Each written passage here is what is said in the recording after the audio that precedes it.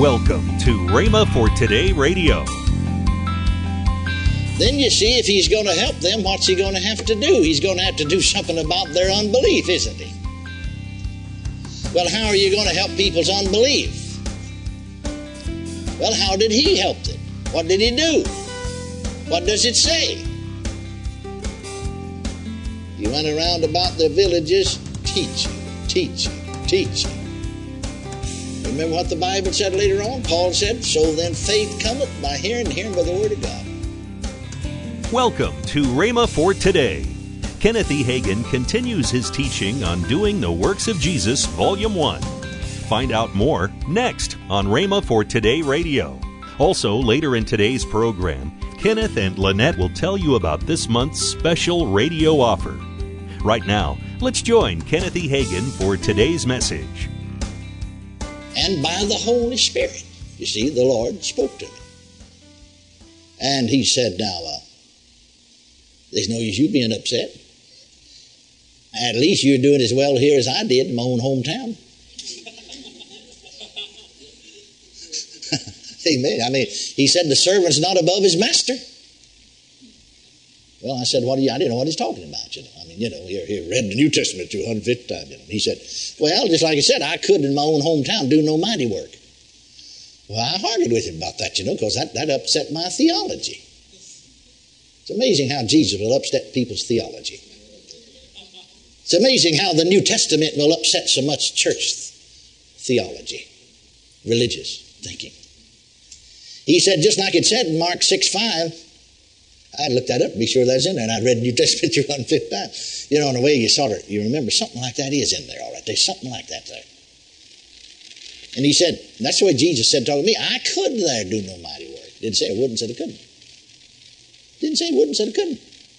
Now, here's the way Jesus played me. He said, I didn't have any manifestation. He said, no mighty work. I had no manifestation of the gifts of the Spirit there.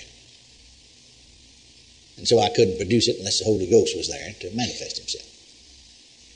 However, he said, I did get a few people healed by laying on of hands. And, you know, that's what it said. He could there do no mighty work, save he laid his hands on, you read it there, save he laid his hands on a few sick folk.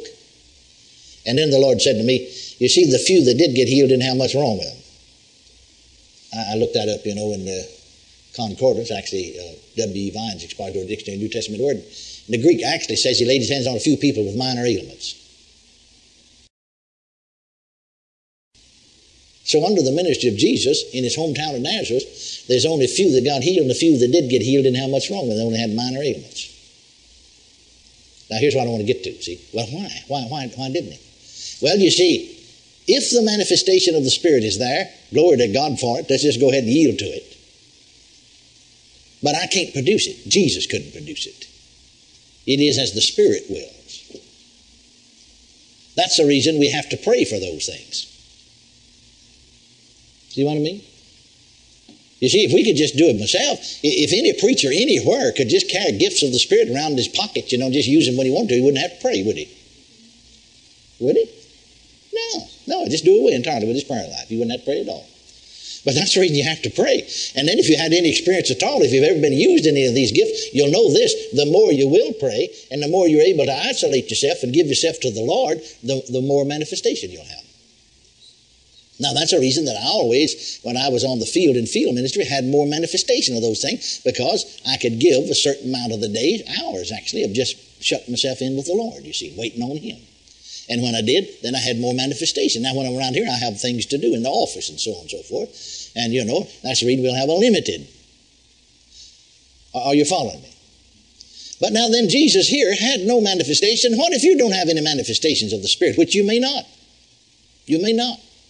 I can't tell you whether you will or whether you won't. Because, see, the Bible said, Paul writing to the church. Now, remember, he's not writing a letter to John Smith, a member of the church at Corinth. He's not writing a letter to Susie Jones or Mary Jones, a member of the church at Corinth. He's writing a letter to the whole church, isn't he? Isn't he? Now, he says, for to one is given the word of wisdom. To another, see, he didn't say to the same one. To another, the word of knowledge. To another, see, to another. See, as the Spirit wills. Our thinking has been fuzzy. Is that a good word? in this area of gifts of the Spirit that's really been a detriment to us. But when we can really see what the Bible's saying, then we can wait on God, hallelujah. But now what if there isn't any manifestation? What are you going to do? Well, what did Jesus do? Praise God, what did he do? Let's look again there in Mark 6. You got your Bible open there, Mark 6:5. He could there do no mighty work, save he laid his hands on a few. Like I said, the Greek says laid his hands on a few folks with minor ailments. Well, now first, why could he there do no mighty work? All right, the beginning of the 6th verse says what? Somebody tell me. What? And he marveled because of their unbelief.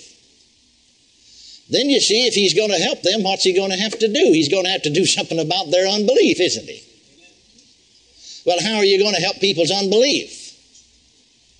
Well, how did he help it? What did he do? What does it say? He went around about their villages teaching. You remember what the Bible said later on? Paul said, so then faith cometh by hearing, and hearing by the word of God. Now you see, like from the 5th chapter of John, which is an illustration or a demonstration of the sovereignty of God, and Jesus ministering to the one man is an illustration of manifestation of the Spirit. Word of knowledge first. He knew that the man had been that way. How did he know it? By the Spirit of God. He knew the man had been that way for a long time, it said.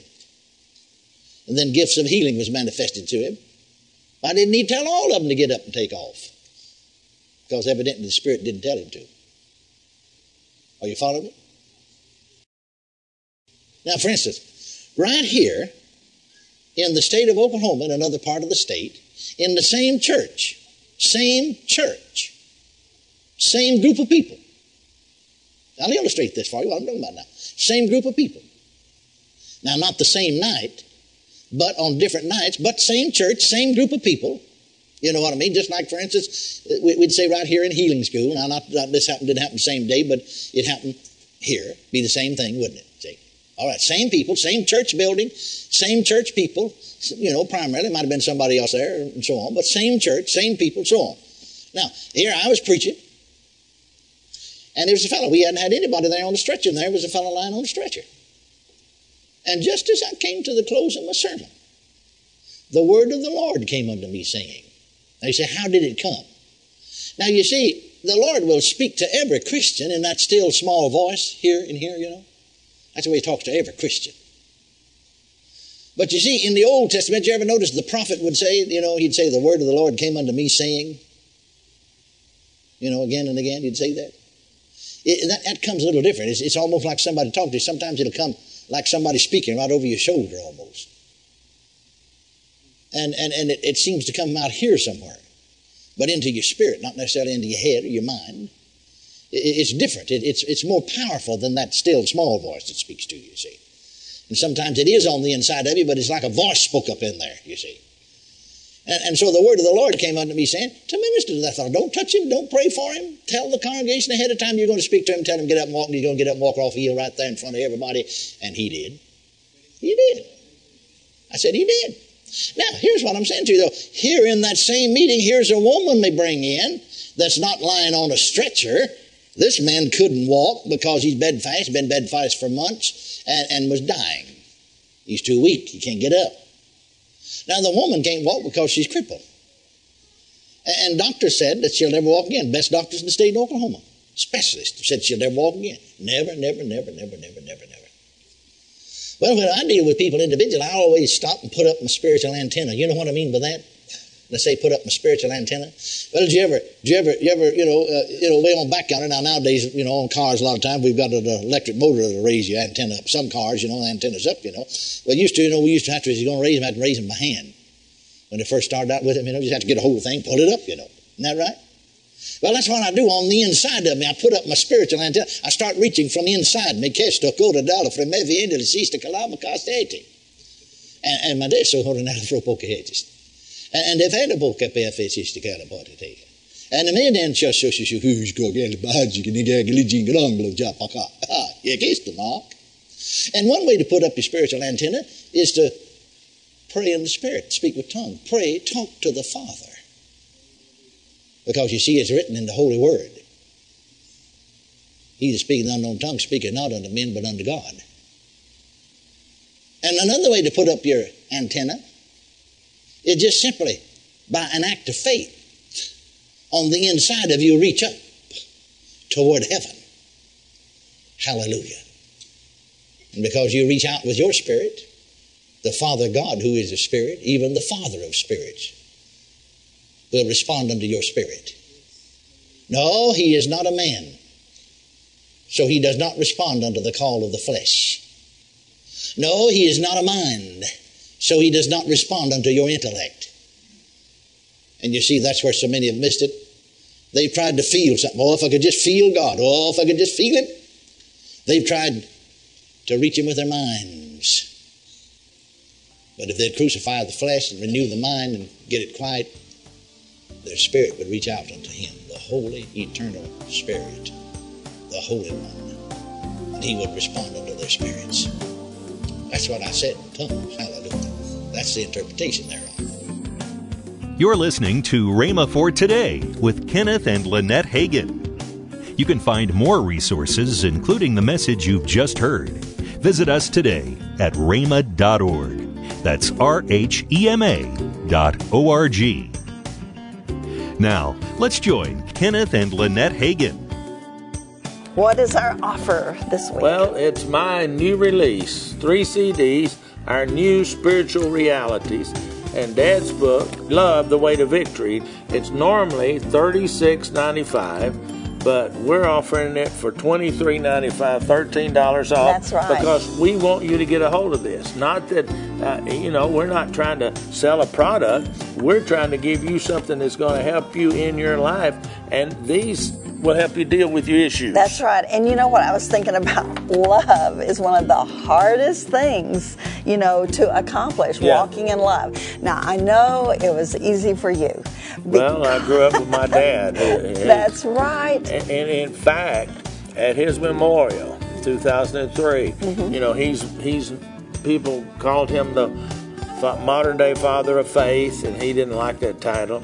But did you ever notice? I mean, he was a man of faith. He was a man of prayer. Yes. But at his memorial, everybody talked about his love walk. His love walk. That's right. How he and so this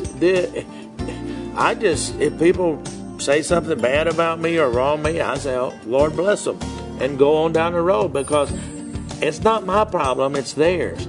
But many people, when somebody says something about them, then they start taking it personally. They get all upset. They rebuttal, and they keep talking, and it goes into a real frenzy. But when you walk in love, you just say, God bless them, and go on down the road. And this will help you to walk in love. Yes. And I will have to confess, that was one of my issues, was walking in love and forgiving people. But I want to tell you what, this book will help you do that. Yes, amen. Call toll-free 1-888-FAITH-99. Again, call toll-free 1-888-FAITH-99. You can also order online at rhema.org. That's RHEMA.org. rhema.org. Or if you prefer to write to Kenneth Hagin Ministries, our address is P.O. Box 50126, Tulsa, Oklahoma 74150. We always love to hear from our listeners, so write in or email us today and become a part of Rhema for Today. Tomorrow on Rhema for Today, we'll continue Kenneth E. Hagin's life-changing message. That's tomorrow on Rhema for Today with Kenneth and Lynette Hagin.